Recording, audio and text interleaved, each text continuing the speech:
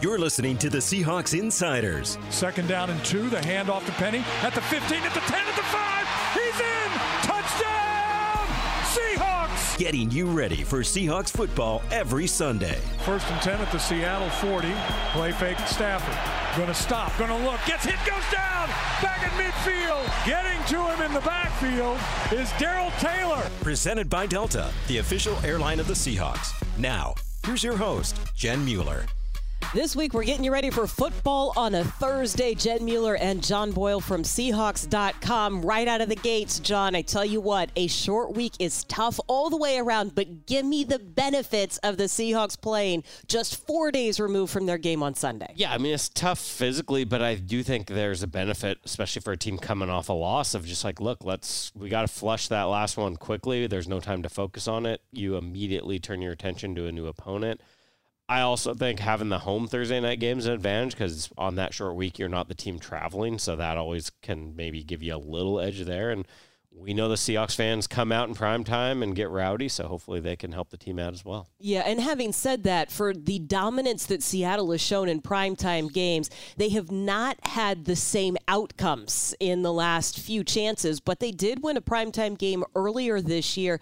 They beat Denver. That means that they have won one of their last 6 primetime games. But here's what I like about it. When you look at the opponent, and we're going to dive into this, there are a lot of numbers that favor the 49ers. But I do think it is a benefit to the Seahawks to not give Kyle Shanahan additional time to game plan for this one. Yeah, that's probably true. I mean, he's so good at what he does. Any more time he has to scheme up that offense is probably not something you love to see. But there's a trade-off. I mean, that gives the Seahawks coaching staff a little less time as well. But, I mean, ultimately you're on even footing. So I think it is what it is, and who can get ready fastest. Well, and let's be honest. The coaching staff on both sides of this one knows exactly where this matchup is going to be decided. It is going to be decided in the run game. It is the same thing that decided the game on Sunday against Carolina. All you had to do was look at rushing attempts, rushing yards on either side, which then trickled down to time of possession, and it was just a cascading effect. And Bruce Irvin talked about it after the game, about needing just to win the battles one-on-one. And Pete Carroll said he needed to see a little more, too. It wound up that in the fourth quarter, they were able to run the ball, fall forward, and keep making their yards. We didn't knock them back enough to get off, and I thought that they finished more physically than we did in that game, and we have to do something about that, and that's what they're talking about. Yeah, for the middle section of that game, you felt like, okay, they're settling in. It was a bad start. You gave up a long drive followed by a turnover, and you got in a big hole early, but then you look at kind of that middle, second, third quarter, the defense settled in, the offense was getting them back in it, and you felt like, okay, they're going to come back and get this game. And then to that point of the fourth quarter, there's just a couple really disheartening drives, most notably that last touchdown drive where Carolina, you knew they wanted to run it, they knew that, and they just ran it down your throat for a touchdown. They get the ball back. Their first 2 carries on the next drive, I think, were like 10, 11-yard runs. So that's tough when you know a team's trying to just pound it on you and they succeed on it. That's tough for a defense. Well, and to be fair, at that point, the Seahawks defense was playing shorthanded, and on that final drive, Carolina pushed their time of possession to 39 minutes. That's ridiculous. That's tough on a defense. They had 46 rush attempts, 72 plays. I mean, when you can't get off the field, that causes problems. And, the offense ran out of time, and there were some missed opportunities in there, and not the best game from Geno Smith. How much of a difference did it make without Al Woods in the entire second half of that game and Shelby Harris being sick on game day? That's a huge deal. Shelby Harris has been really solid player all year for you. He's a good run defender, stout guy on the edge there. At the defensive end spot, and then Al Woods is probably your best run-stuffing guy in the middle of that line, and they were doing some different things with him, as Pete Carroll's referenced. They had him kind of playing that Red Bryant 5 technique role. So to be without both those guys for half the game, and you look at the 145 of those rushing yards for the Panthers came in the second half. So I'm not saying the Seahawks would have just dominated the second half and won that game easily, but I think it maybe could have had a different outcome if you had one or both of those guys out there. Well, and a lot of those rushing yards were also yards after contact, which, there's a couple of different things there. Absolutely the style of running of Dante Foreman, that makes a difference. But you do have some lighter guys that are coming up in the box that are trying to make tackles that, they just don't have the same stoutness that you might see a couple years in when they get into the weight room and they get more physical with this. I'm thinking of Tariq Woolen. Michael Jackson was great in coverage, but yet couldn't quite stop them at the point of contact on that one. So I do think that guys are going to get a little bit better. I also thought that this comment from Jordan Brooks was interesting after the game where he said, we brought this on ourselves. Once we get tired, we give in. Yeah, I did see that. I didn't hear him say it, but I saw the quote on the quote sheet, and that's an interesting, seemingly pretty honest comment, something you don't hear from players very often. So that's something they got to address. Well, and it's something that Michael Bumpus addressed when we had finished post-game interviews and we were having a conversation on Sunday after the game. You are hearing the same message from everybody across the board, particularly on defense. It's not like this is an issue that is, 1 week it's this and the next week it's that, and there's 6 different things you're trying to fix. They're pretty much on the same page when it comes to what the problem is. Now it just comes to stopping it. And this week it does not get any easier when you've got a team that wants to run the ball. And last time out, San Francisco ran for over 100 yards. They didn't even have Christian McCaffrey, and now he's a difference maker. He can do it all. The normal, being the backfield stuff, 2-back, 1-back stuff is just, nothing for him, nothing new for him. But they can deploy him out, whether they're putting him in motion or they shift him out and line him up outside. He caught a touchdown pass as an outside receiver, last week, and he's in the slot quite a bit too. So they're balancing out the targets and runs with him to really make you have to defend him all over the field. He's a fantastic football player, and he really makes the most of his opportunities. He really cashes in, kind of gets every inch that's available to him.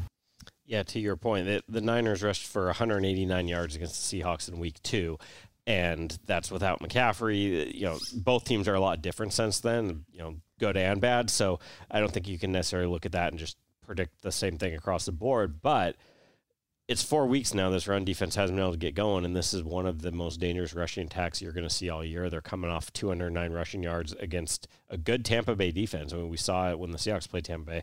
That's a tough defense. So, I don't know. There's a lot that needs. I don't think you can just fix everything and come out and have a dominant effort, but you got to clean it up and keep those numbers down a little bit this week. Well, and again, going back to the previous week, Clint Hurt wanted to see those rushing attempts closer to 20. You've got teams that are going over 35 and 40 rushing attempts in each of the last 4 weeks. Last week, the 49ers, 36 rushing attempts against Tampa. They ended up scoring 3 rushing touchdowns, and McCaffrey had his best day as a running back with 119 yards on the ground. But the other part of this equation is Brock Purdy, Mr. Irrelevant, who I think somebody was talking to Pete about this one earlier this week. You would think that maybe they are more conservative with their now 3rd starting quarterback of the year, but that's not what we've seen. They threw the heck out of the football last week. It was first time out, and then again this week, and displaying, demonstrating that they trust him. I mean, you can't see it any other way. They trust the guy, and what a remarkable amount of improvement he must have made to put himself in that position with so little and limited playing time. He must be a terrific practice player and all that. I think it really speaks to Kyle and running the offense, and because he's not going to take chances and be risk-taking with the guy. He's doing what the guy can do, and he's done it really well. It's a really impressive start. We've heard Pete Carroll praise Kyle Shanahan a couple times this week, and I think this is a reflection of one of the things Pete really loves about football and about coaching. He doesn't want a team to be about one guy no matter how good the quarterback is, and a big part of his wanting to be balanced, wanting to play complementary football of offense, defense, special teams is always he wants to be able to win even if you're missing a key guy or you don't have everything going. And that's what the 49ers have really been able to do for multiple years now, but especially this year. They're banged up, they're missing guys, they're on, as you said, their 3rd quarterback, and Purdy's getting the job done. And give Purdy plenty of credit for that. He's doing a lot too, but I think that reflects on the team around him and the coaching as well. Absolutely. And you do have guys like McCaffrey and Kittle and Juszczyk, and Deebo Samuel will not be playing as he is dealing with an ankle sprain. The 49ers expect to get him back before the end of the regular season. That news coming out just this week, that perhaps those injuries not as bad as they looked when he was carted off the field. I went back and I looked at Brock Purdy's numbers for the last couple of weeks, and I thought it was interesting because if you just look at last last week's game, he attempted 21 passes, 16 completions, and I think, well, that's not really throwing the ball all over the yard, but why do you have to with McCaffrey? Look at the previous week when he came in for Jimmy G when he got hurt. Did you look at those numbers? Not recently. 37 passing attempts. Yeah, 37 passing attempts, 25 completions, now just over 200 yards. So I don't know that we're looking at deep shots down the field, but I also don't know that was ever the 49ers formula. It's stuff that's in the middle of the field that goes for extra yards after a catch. Yeah, well, and that also kind of reflects on something Pete Carroll's talked about. Is like the style of the game, the way it's going. That game 2 weeks ago, they had to throw it a little more. And it's funny, Pete Carroll's always talked so much about finish, and doesn't matter how you start, it's how you finish, which is true. But then he's also brought up the point this week of like, look, we got to get ahead. If teams know they're just going to try to pound it on you, and that's where you get these, 30-some, 40-some carries is in pretty much all these games, except maybe the Rams game, you've been behind a decent amount, and then teams can just say, you know what, we're going to run it till you stop us. If you can get ahead, you don't have a turnover early, and maybe make Purdy come out and throw more on the road, I think that could help a lot. Well, and there's a couple of things here. Purdy has not gone on the road and started a game yet. This is a challenging place to play, especially with the 12s, especially with a primetime game. Purdy also strained his oblique early in the game last week against Tampa, which didn't seem to affect his results by the end of the game. But, John, you and I both know that oblique injuries, they are tough. They are tough for anybody who needs to throw a ball. Adrenaline tends to take over during the game. It could affect him in his ability on Thursday. Oh, for sure. Yeah, we don't know yet what his status will be, and those injuries they're weird injuries that, I think baseball fans know more about them than football fans because it's such a concern for a baseball player. But to your point, throwing is going to be challenging if he's hurting there. So we'll see how the week goes. The short week certainly doesn't help him any. But getting back to our original point about this team and the running game and the defense, it's not a situation to me of like, oh, if he's playing hurt or if he's unavailable, all of a sudden they look way more beatable or anything like that. No, and they still have playmakers. And look, having that two-back system, that's been the problem for the Seahawks all year long. Mm-hmm. It's anytime you're running those two backs and you have to figure out how to stop varying styles and knowing that they're just going to punish you on that one. I also think starting faster, this is one of the things that I can't remember if you were on the sidelines when I said this. I kind of would like to see Seattle lose the toss on Thursday. Just come out on offense. Yes. And I realize I can't control what the Niners would pick, but we know that when Seattle wins the toss, they're going to defer. I love having the ball coming out of halftime, but what I really want is a chance for the offense to score those early points. All right. Well, maybe that's the strategy can you throw the coin toss? Is that something We don't even joke about that. How about if we just say, let's switch up the strategy with the coin toss and see if it produces some different results. When we talk about the run game, you also got to talk about the guys up front. And for so many weeks, we have praised the rookie tackles and what they have been able to do. And I tell you what, they have had zero breaks when it comes to dealing with pass rushers. This week, you've got Bosa. Armstead is back after missing several weeks with a foot and an ankle injury. This is a tough San Francisco defense for so many reasons. And it's, the point in the year where everybody gets a little bit beat down, including right tackle Abe Lucas. First off, he was hurt last week. He hurt his elbow pretty significantly, but said from the very start, he said, I'm going to make it. I'll be all right. I'll make it to the game and I'll play, and kind of gave you a real veteran perspective and response. And then he did it, and he played well. And we protected the quarterback well against these guys, and both tackles did a good job. Abe has been, he's been a real surprise that he's been so steady and so mature about handling what's going on. So I can understand that he's fired up about being, grew up here, seeing a Thursday night game here at the stadium and all that will be, I'm sure it'll be a big thrill for him. Yeah, I mean, we sometimes forget how much these guys are able to play through because you look at the injury report, and then if the guy's not listed as, questionable, doubtful, whatever on Friday, you kind of forget, oh, he's hurt. But we all saw him this week. He looked like he wore what to me would be a knee brace on his elbow all week long. It's true. And, he just powered through it, and the guy hasn't missed a snap all season. He's been not just a really good player in terms of handling all these elite pass rushers, but he's tough. He's played through kind of all the typical things an offensive lineman has to deal with and handle it very well. Well, and I will tell you that his demeanor on the sideline, he is the one that I don't want to piss off in that group. Yeah. There's a lot of tough guys, but he is the one where I do not want to see him with all the emotions. And yet when he comes off, and you know that these guys have just, they've tweaked something. He sits there for a second, and then there's a smile on his face when he knows that he's going back out there to play. It's a guy who loves what he's doing. He's been so good. And yet moving forward literally moving forward for these guys is going to be important to get that run game going. Abe Lucas, a Washington State product, Charles Cross out of Mississippi State. I hesitated for You're just a second. You're going to get a phone call from KJ, right? If I know. You do that.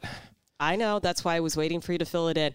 My point being both of them playing in air raid systems. That system made popular and made possible because of Mike Leach, the legendary coach who passed away this week from a massive heart attack. Our thoughts and prayers certainly go out to his family. And, John, this is a loss in football, but it's a loss for a lot of people. The influence that he had as a coach, boy, that spans a lot of teams and leagues and levels. Yeah, I mean, he was a guy that just affected so much of how modern football is played with the air raid spread offenses he does. You can look at all the different coaches. Cliff Kingsbury is one of them that, he put out a statement today about how he wouldn't be who he is and where he is right now without Mike Leach. Got it done on, different conferences, different levels, and then, as everybody knows, just one of the truly unique characters in football. So it's a sad day for all the fans of Washington State and Mississippi State and going back to even Texas Tech days. So it's a tough one. He made you think about the game differently. For sure. Which I could absolutely appreciate. Right now, let's pause for a word from our presenting sponsor. The best stories aren't the ones you're told. They're the ones you live. Meeting people in person. Facing challenges face to face. Getting out of your hometown and your comfort zone. Delta knows how important it is to see a different point of view from a different point of view. So for those who want their own story to tell, Delta Airlines has a world full of places to start. Delta, the official airline of the Seahawks. Well, the Seahawks have just one road trip on the regular season left. But, John, that means that there could be some 12s that are traveling into Seattle for one of these final games in December. Where would you send them to? Well, do we know the weather? That visiting Seattle this time of year is tricky. It gets you in the holiday spirit. Let's just say that. I mean, it's the most cliche answer, but going to the market is great. I lived here my whole life, and I still like going there, even though it's thought of as a tourist thing. So go down, do that. If the weather's good and you want to get out in nature, we got plenty of that available to you. Heck, bring your skis. It's been dumping in the mountains. If you're a skier, you can get some skiing in on Saturday before the game. Right, and then end up in the hospital with a torn ACL. No. John, what are you doing? No. Why are you telling people to do this? Okay, how about I would say sledding. How about a safer activity, which is also great for Seattle, is go visit a local brewery. Oh. We know that that's a popular one for me. Yeah. I would say wineries.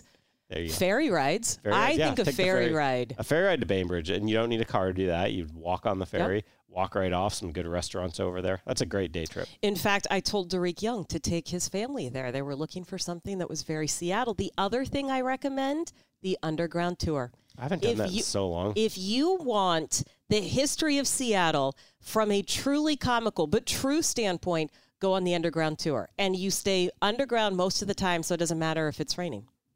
I like it. That's what I would say. Yeah.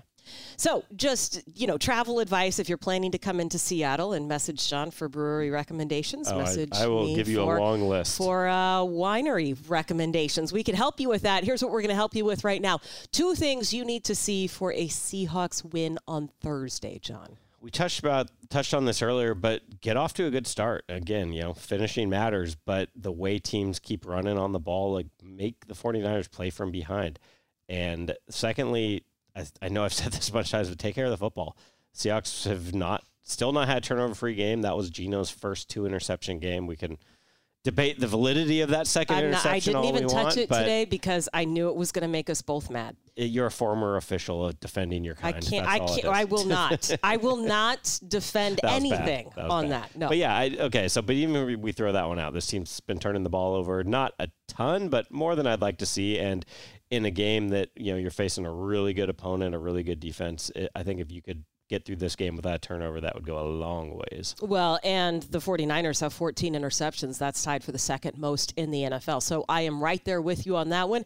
I'm right there with you on jumping out to the early lead. As I said, maybe losing the coin toss. Here's what else I'd like to see. Nice kickoff returns from Iggy again. Yeah. That was a huge, I'm waiting for you to do the big story on him so we can talk about that next week. But I love it. Good one back there. That was amazing. So let's do that, get field position working in our favor, and see how the 12s can help bring some noise on Thursday night. Hopefully, we'll be talking about a win against the division rivals next week, because that will be the next episode of the Seahawks Insiders Podcast.